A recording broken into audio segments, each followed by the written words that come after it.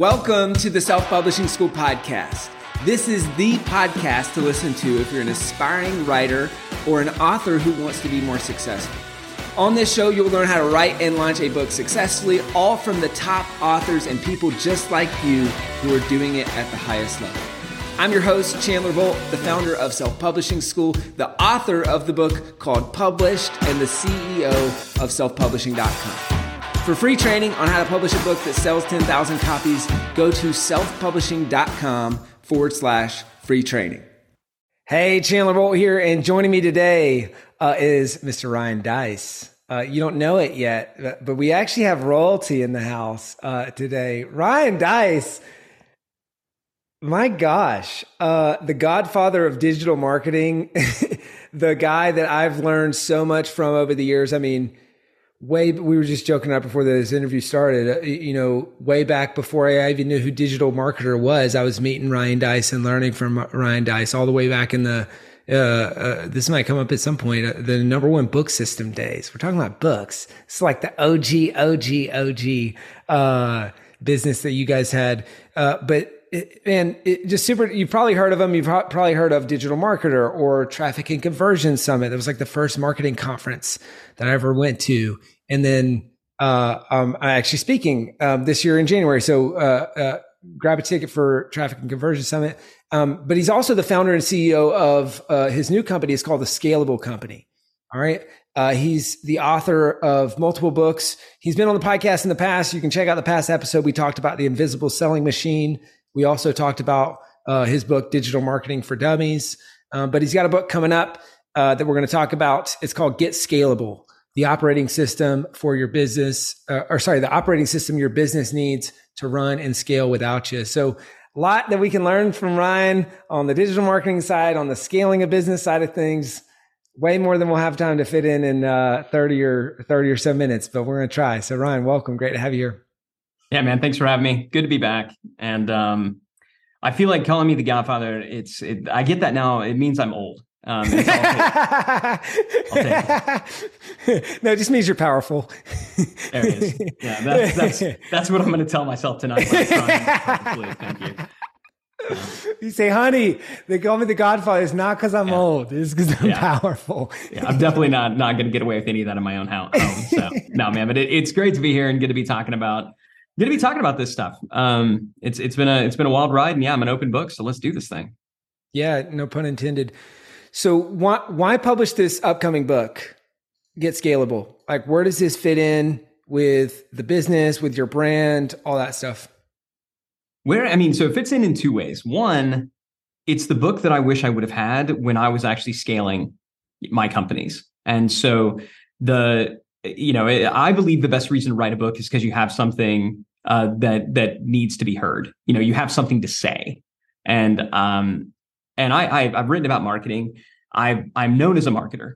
And so to most of the people, if they know my name, then usually they know me as a marketer. The reality is that I've kind of been playing a marketer on TV for the past decade or so.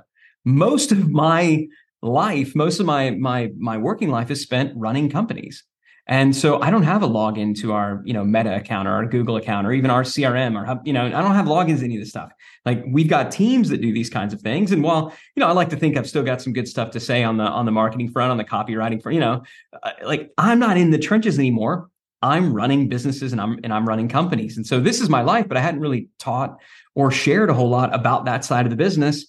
And yet, for running Digital Marketer for 13 plus years, teaching people how to grow, what I realize is that growth creates a new problem, and that problem is called scale. And so, one, I was excited to do it because all I've ever wanted to do is talk about what I was doing. That's all I've ever done. In the early days of Digital Marketer, all I was doing was sharing what we were doing that was actually working. I've never been about researching or theorizing or, running academic studies. All I've ever done is do stuff and then talk about it. But I hadn't talked about this because I felt like, but I'm a marketer. So it was kind of tough. I mean, it really took the pandemic. It took COVID for me to be like, screw it. Like, it's time to kind of share to the world what I've been working on for really the past decade or so and all the stuff that I wish I knew. And the things that we get asked, the questions that we get asked because growth creates a new problem. So that was kind of the first reason for the book. The second reason is, in 2016, and I'm only just now talking about this.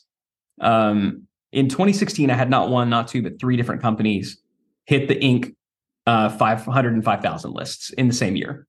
So not one company multiple years in a row, but three different companies in our portfolio. Like LeBron James, man. Not one, not two, not three, but three. Yeah. So it sounds cool. And when I'm speaking somewhere, they'll be like, "Oh, multi Inc. 500," and it sounds really cool. Here's the reality of that. Of those three companies, one of them did incredibly well, continued to grow, continued to scale, had some spinouts and some exits, and did really great. Another one, the business partner that we had, the founder, the operator of that business couldn't get out of their own way. And that company was sold in 2021, basically for scraps to our number one competitor. And that was a software as a service business in the real estate space. So you're talking about a massive opportunity squandered because we didn't know how to scale. We knew how to grow, but we didn't know how to scale.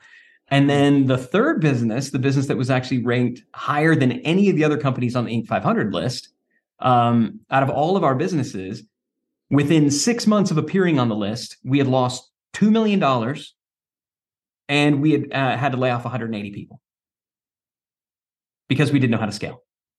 And so realizing that growth is not scale and scale is not growth, I knew it was an important topic to talk about. And in doing some research, I found out that, two-thirds of the companies that make the Inc. 5000 list fail within 5 years.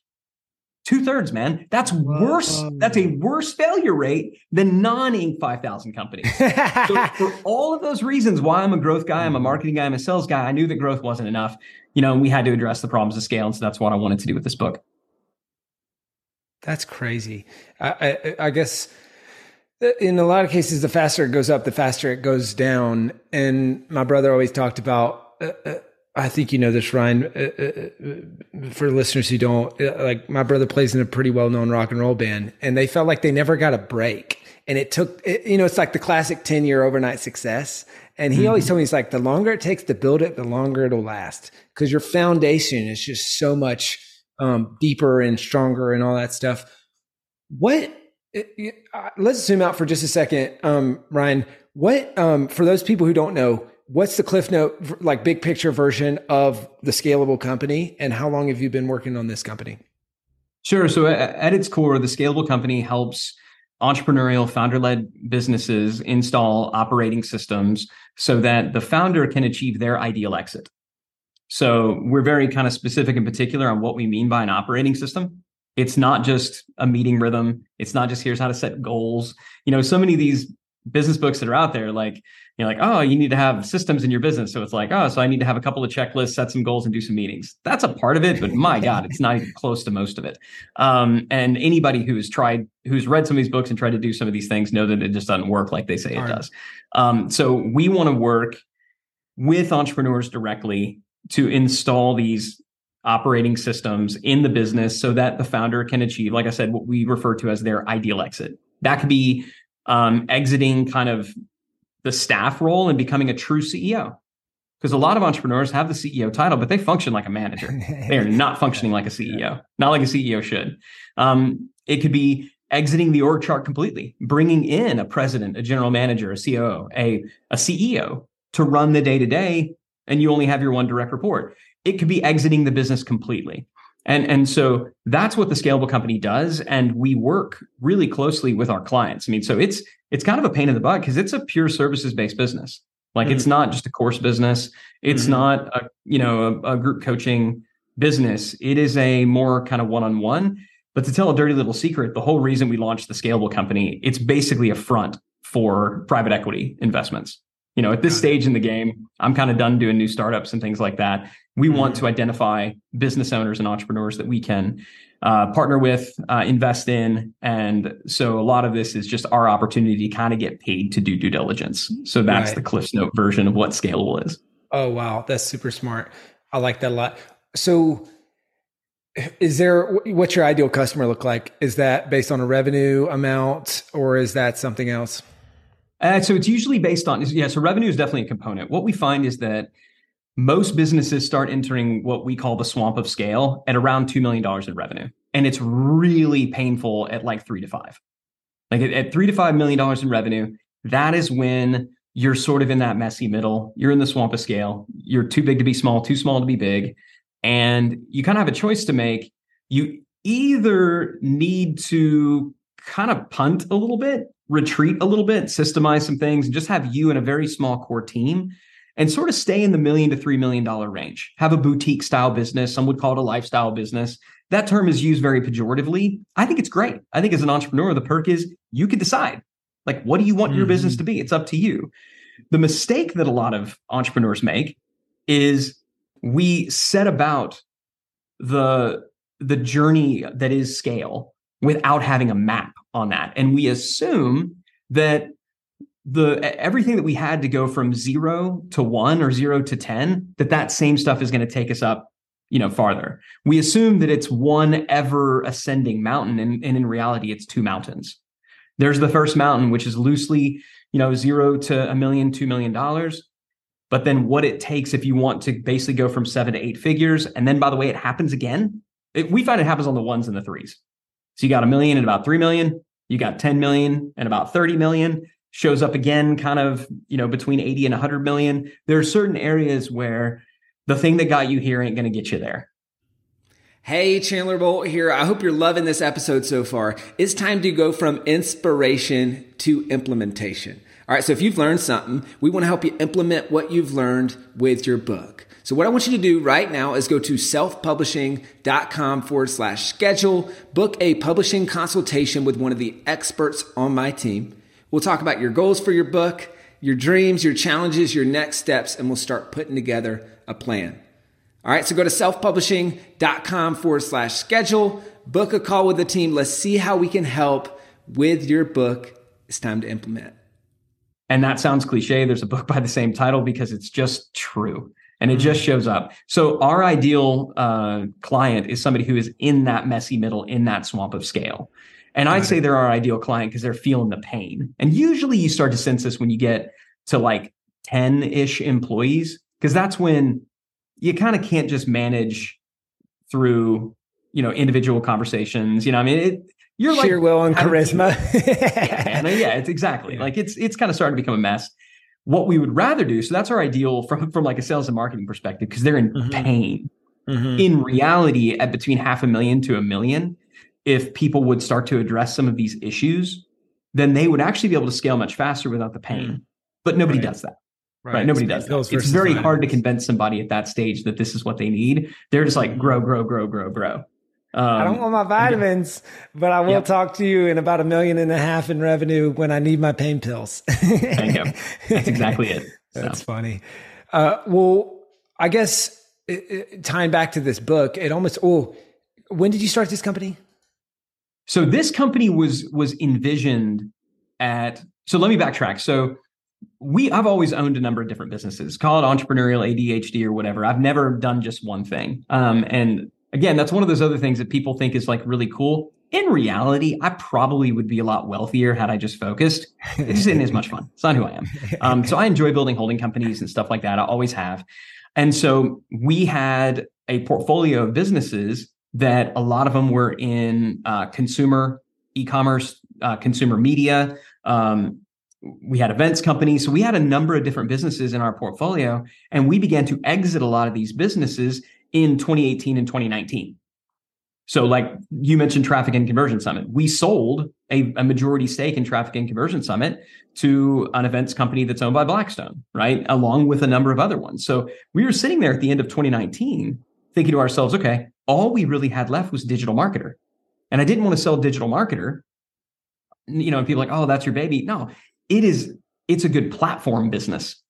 Out of digital marketer, many other businesses can be launched. So you don't, most of what we do, it's a goose and eggs model. So I will sell the eggs. I don't want to sell the goose. And so digital marketer was a goose. These media publishing companies, the brand companies, have a lot of value beyond what they might be valued in the marketplace. So we had this business and it was, okay, now what do we want to do? What do we want to do next? Like, what's the next big thing? And what I wanted to do was kind of build what we had at Digital Marketer for those next level entrepreneurs at Scalable. So I remember announcing to the entire team in December of 2019, 2020, we're going to be coming out there. We're launching this new business, the Scalable company. It's going to be a new holding company. And we're going to be, basically doing what we did before in this, but in B2B. It's going to be amazing. And I'll see you all next year. And, we kind of got started on some stuff. Obviously, the pandemic happened. And I think like a lot of people, I sort of panicked. I hit the freak out button. I didn't know what it meant, but I knew, in retrospect, had we just continued doing what we were doing, it would have been fine. But I was like, okay, now is not the time to do something new. Right. Now is the time to focus, to make sure that the team is going to be okay. And so technically it launched in 2020. We sort of rolled it out at the end of 2020. Really, we didn't get it going in any real form or fashion until 2021. And then I made the stupidest mistake ever. I didn't follow my own advice from my own freaking book. I decided that I got to skip steps because I'm smart and I've done this before. And so I basically spent 2021 and the first quarter of 2022, treating this startup like it was a scale up, and over operationalizing and overdoing all this stuff when I should have just been running the playbooks that I know to run. So that was kind of a good lesson. It's now nice to be on the other side of that and actually building operating systems for the operating system company. Yeah, it's a good takeaway. All right, 2021, the business kind of really gets going. I guess, do you see this as kind of hold on. I want to ask some questions around the book stuff, but I want to take a step back. You said you called it, what did you say? Goose and eggs, or like a platform business. What makes a platform business versus not? How do you look at that? Sure. So a platform business is a business that can easily birth other businesses. And so I use the kind of the goose and eggs analogy. Let me use a different analogy. I hate to mix metaphors, but here you go. You're smart, and I think your listeners are smart. You'll be able to keep up. So another way to think about it is like a solar system.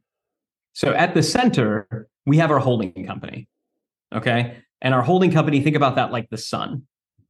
And so the holding company, it basically just holds our interest in these other businesses. There's not really a lot of assets sitting there except for our kind of general awesomeness, right? Mine and my business partners, like the knowledge that we do, I guess to a certain extent, rests in that holding company. But the holding company doesn't have brands. It doesn't have IP. It doesn't have, any of that traditional. It's just an entity that holds other entities. Now we've got a management company that's connected to it that handles all of the payroll and finance and accounting across all of our other companies. But in general, it's not building and creating a lot of unique value. The value creation happens at the planet level.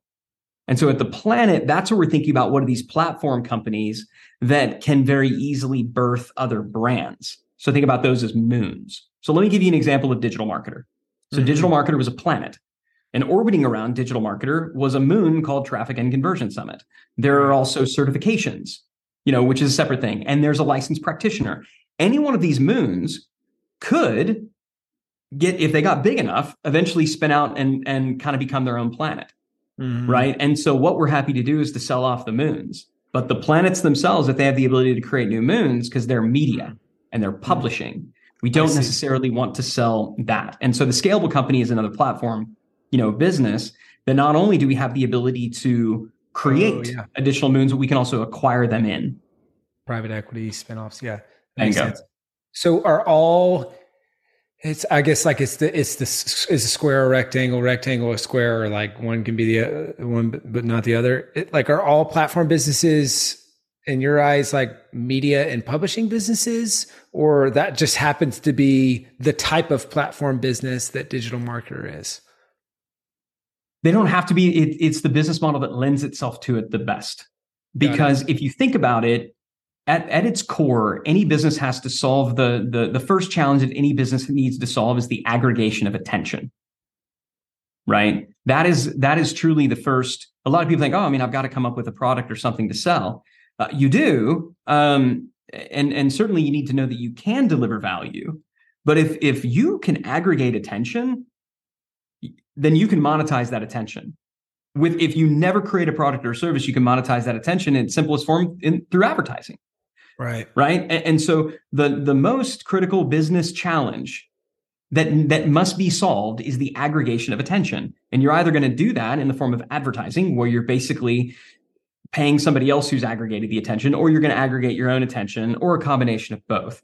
And so platform companies that are both aggregating attention and monetizing attention, they just become this truly, there's a lot of mass there, and it can suck other things into it.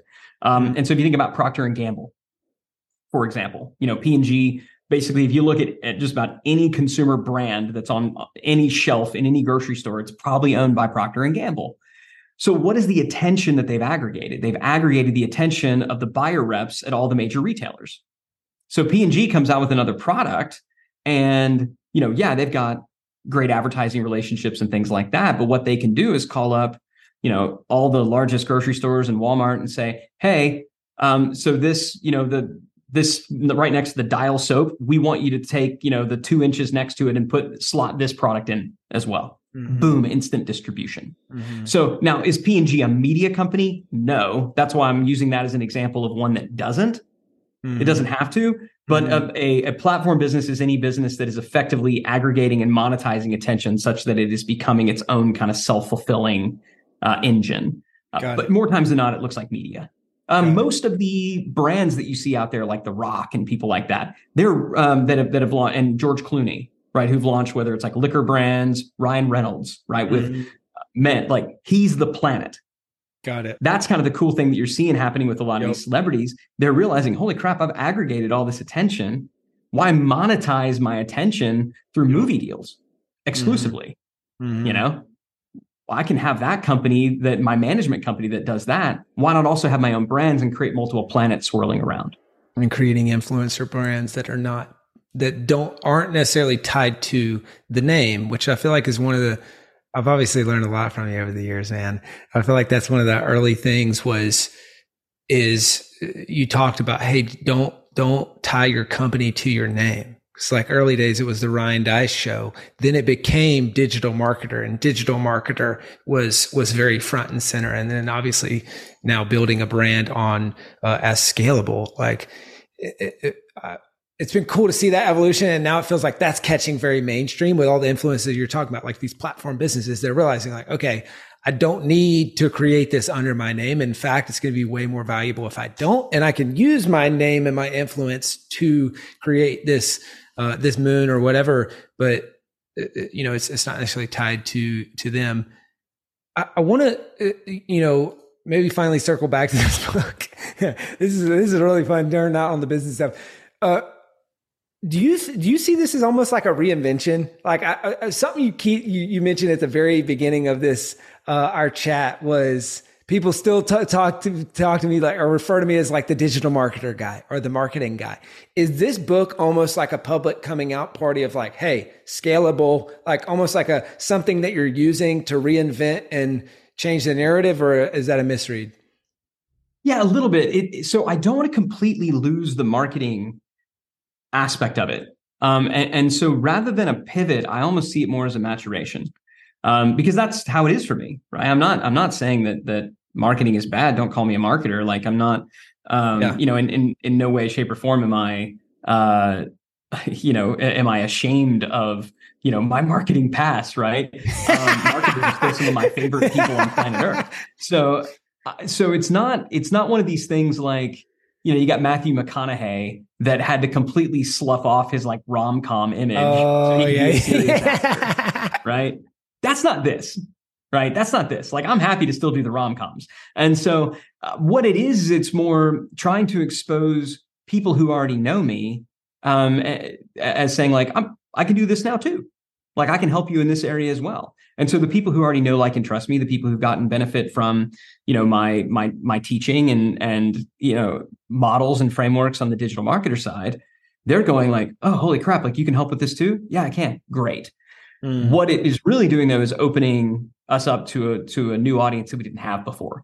And so the majority of the leads, the majority of like the conversations that our team is having with people, they don't know who Ryan Deiss is. And I'm throwing up the air quotes because speaking, for those of you who are just listening, because speaking of yourself in third person is freaking douchey. They don't know who Ryan Deiss is. They don't necessarily know or care about digital marketer.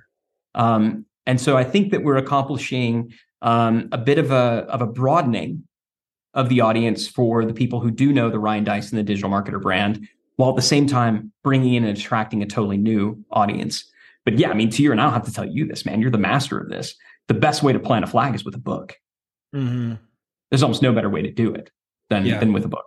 So yes, it is serving that purpose. Cool. And for those who want to hear about planting that flag for previous businesses, go back to our previous interview. We talked about, it was really interesting, the invisible selling machine. Like when we talked about how you created that book, and I still talk about that interview, how you did the multiple webinars and you catered to what worked well for you, which was creating webinars and then using that to create chapters and stuff like that. But I mean, that's been an anchor point, and then maybe less so, but to some extent, digital marketing for dummies is probably more of a brand play. But I guess when it comes to launching the Scalable book, like how are you launching this, and what are you changing kind of based on what you've learned from previous books? So I'm not launching it. And this is kind of strategic. And you can tell me if you think this is stupid or not. So I'm on the record. We don't have results yet. But when I was going back and doing research on the business books that have performed the best, the ones that make the list, and it goes back to what you said, your brother's comment, right? Building that foundation. There are so many people I know who have come out and have launched their book into a group of people that nobody knew who they were, and they got a bunch of sales, and then it was done. I remember back, again, this helps, like going the Godfather thing. So I remember when Tim Ferriss first launched the 4-Hour Work Week, right? I was one of the people who Tim cold emailed and was like, "Oh, I would love for you to, talk about my book and do this kind of stuff." And he held like a special event and invited me and a bunch of folks out for it. Like, again, this is 100 years ago. But the magic of that launch, and you've seen this with some other books that have come around, Alex Hormozi with his first book, $100 million Offers. It was the same thing with that. It was the kind of book that had a unique hook, had a unique twist, and people were excited to share it because we knew about something that nobody else knew about. And it was kind of everybody's dirty little secret that we then got to share. So it actually increased the status to know about this book when other people don't. And when I've seen books, come out that have done well, it was more of a grassroots type thing. It was because not everybody knew about it at the same time. The recommendation of the book was an increase of status on the part of the person who's recommending it. Mm-hmm. Now compare that to when Tim came out and launched, I think, 4-Hour Body. Well, that was this massive campaign and this whole big production, which made sense. He had the audience to support it. But at that point, if I was going to recommend the 4-Hour Body to somebody, I'd seem like a freaking idiot. Like, of course, I've heard of that book. It was everywhere. So there's no social benefit in recommendation. And I wanted to write a book that would be recommended. I wanted to write a book that would be referred. I wanted to write a book that if somebody said, "Yeah, I mean, I'm kind of struggling. We're sort of stuck. I need to, improve my operating, system." Somebody say, "Oh, well, Get Scalable is the book if you want to get scalable." Mm-hmm. Right? It was why the title. Like, I can write sexier titles than that, but I wanted it to speak to the end result, and I wanted it. The entire marketing strategy is, how do we drive referrals? How do we drive references? And, you should check this out. And so this launch is going to take place over the next 12 to 18 months. I want it to be everybody's dirty little secret for a good long while. Mm-hmm. And so how do you practically do that? Obviously write a great book, kind of the first step, but is there anything that you're doing kind of to make sure that the grassroots long tail thing is really good? Yeah. I mean, stuff like what we're doing right now, so, I mean, I want to be on a number of podcasts talking about this. I mean, and your audience is authors. So, I mean, we can get a little bit meta with this stuff, but I'm not sending out a ton of emails about this book. I've got a big email list, many of them, but I don't want to do massive email blasts, about this book. I would much rather people find out about it through somebody else. And then they get kind of reintroduced to me, even the people on my own list. Mm-hmm. So yeah, so it's going out. It's blocking and tackling. It's a lot of freaking work. I mean, I want to be, doing 100 different podcasts and interviews over the next 12 months. It's going to be a lot of work, but that's what I believe will allow it to gain traction within different audiences if the book is worthy. And I believe it's why I've tried really, really hard to write a great book that somebody, when they recommend it to somebody else, the person is going to be like, thank you so much. This is amazing. This is exactly what I needed. This is better than, even what I thought it was going to be. So step one, like you said, is to write a great book, because that's the kind of book that somebody feels enthusiastic about recommending. And I wanted to write a book that was designed to be recommended, which I think is a good strategy when you're creating your first book in a new market. At some point when you got a big audience, go nuts. But that's kind of that strategy. I see. That makes sense. And it's something that Hal Elrod talks about is, building virality or kind of a recommendation engine inside of your book, right?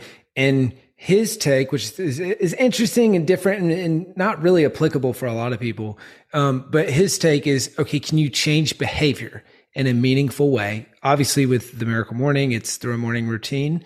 And then that is such an anchor point that when people talk about or reference or whatever, they point back to that thing. And then he builds virality into the book itself by saying, hey, the best way to implement your Miracle Morning is to have somebody else do it with you for 30 days and make sure they get a copy of the book, right? So it's like, how do you turn one book into 3 purchases or whatever else? Which I think it's why I really like this category of book that you're writing, because this is the perfect type of book that a CEO reads and then buys for their whole company. Like, I can't tell you how, it's like we've seen businesses get built on the back end of these books. It's like scaling up, traction, profit first, like teach a methodology, and then you market to the CEO and then market to the CEO through kind of grassroots, what you're saying, like CEO to CEO, like, hey, I want to increase my status. Hey, Ryan, have you heard of this Get Scalable book? Wink, wink. Don't tell anyone. I think you're going to really like it. And then you buy it, read it, buy it for your whole team. Is there anything that you embedded in the book or in the market, grassroots blocking and tackling marketing, that you feel like will grease the wheels of that shareability? So I don't know that we did a great job within the book of doing things to increase the shareability, because I actually wanted the emphasis in the book. So much of this book is built around our tool set. And literally, like, what is in this book, in the flap of the book, like inside here, it's like, okay, here's all of our tools, right? The tools that are in that book and this book is what I would have sold in the past for $2,000. Mm-hmm. If this were another one, like that tool set and the videos around it, no joke, as a course could, and some would say should be sold for, a $2,000 thing.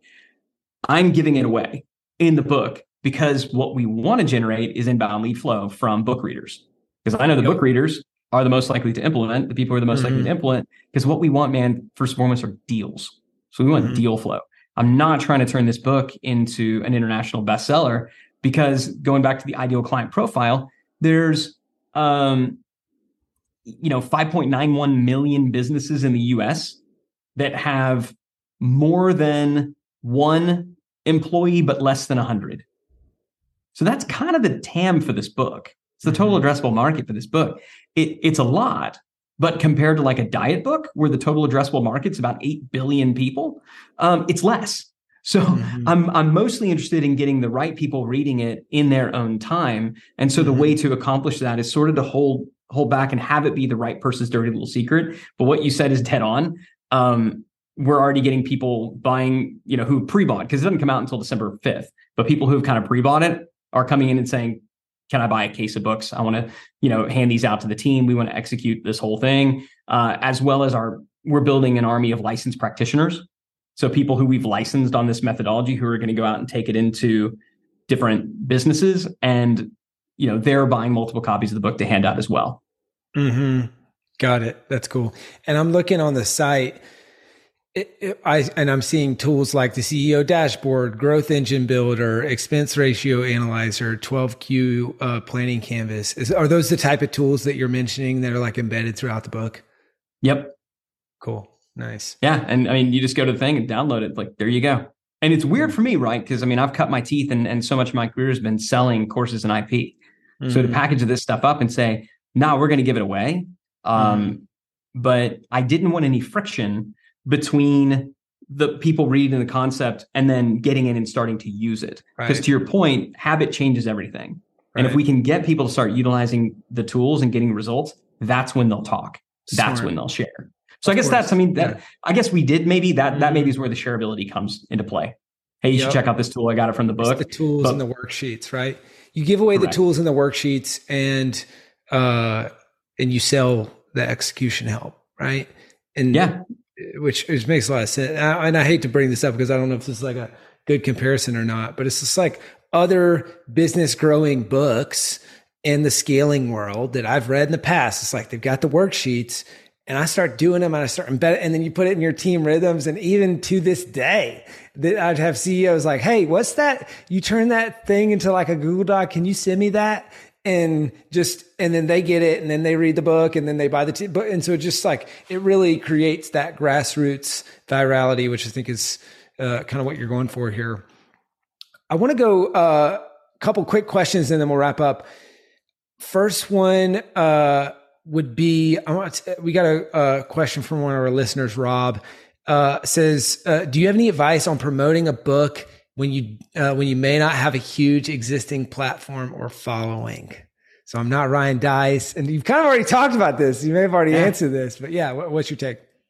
I mean, so I think it's twofold. I think so we're going to be making a significant investment in Amazon ads. So we're going to advertise, and a lot of people think like, oh, I don't have a big audience.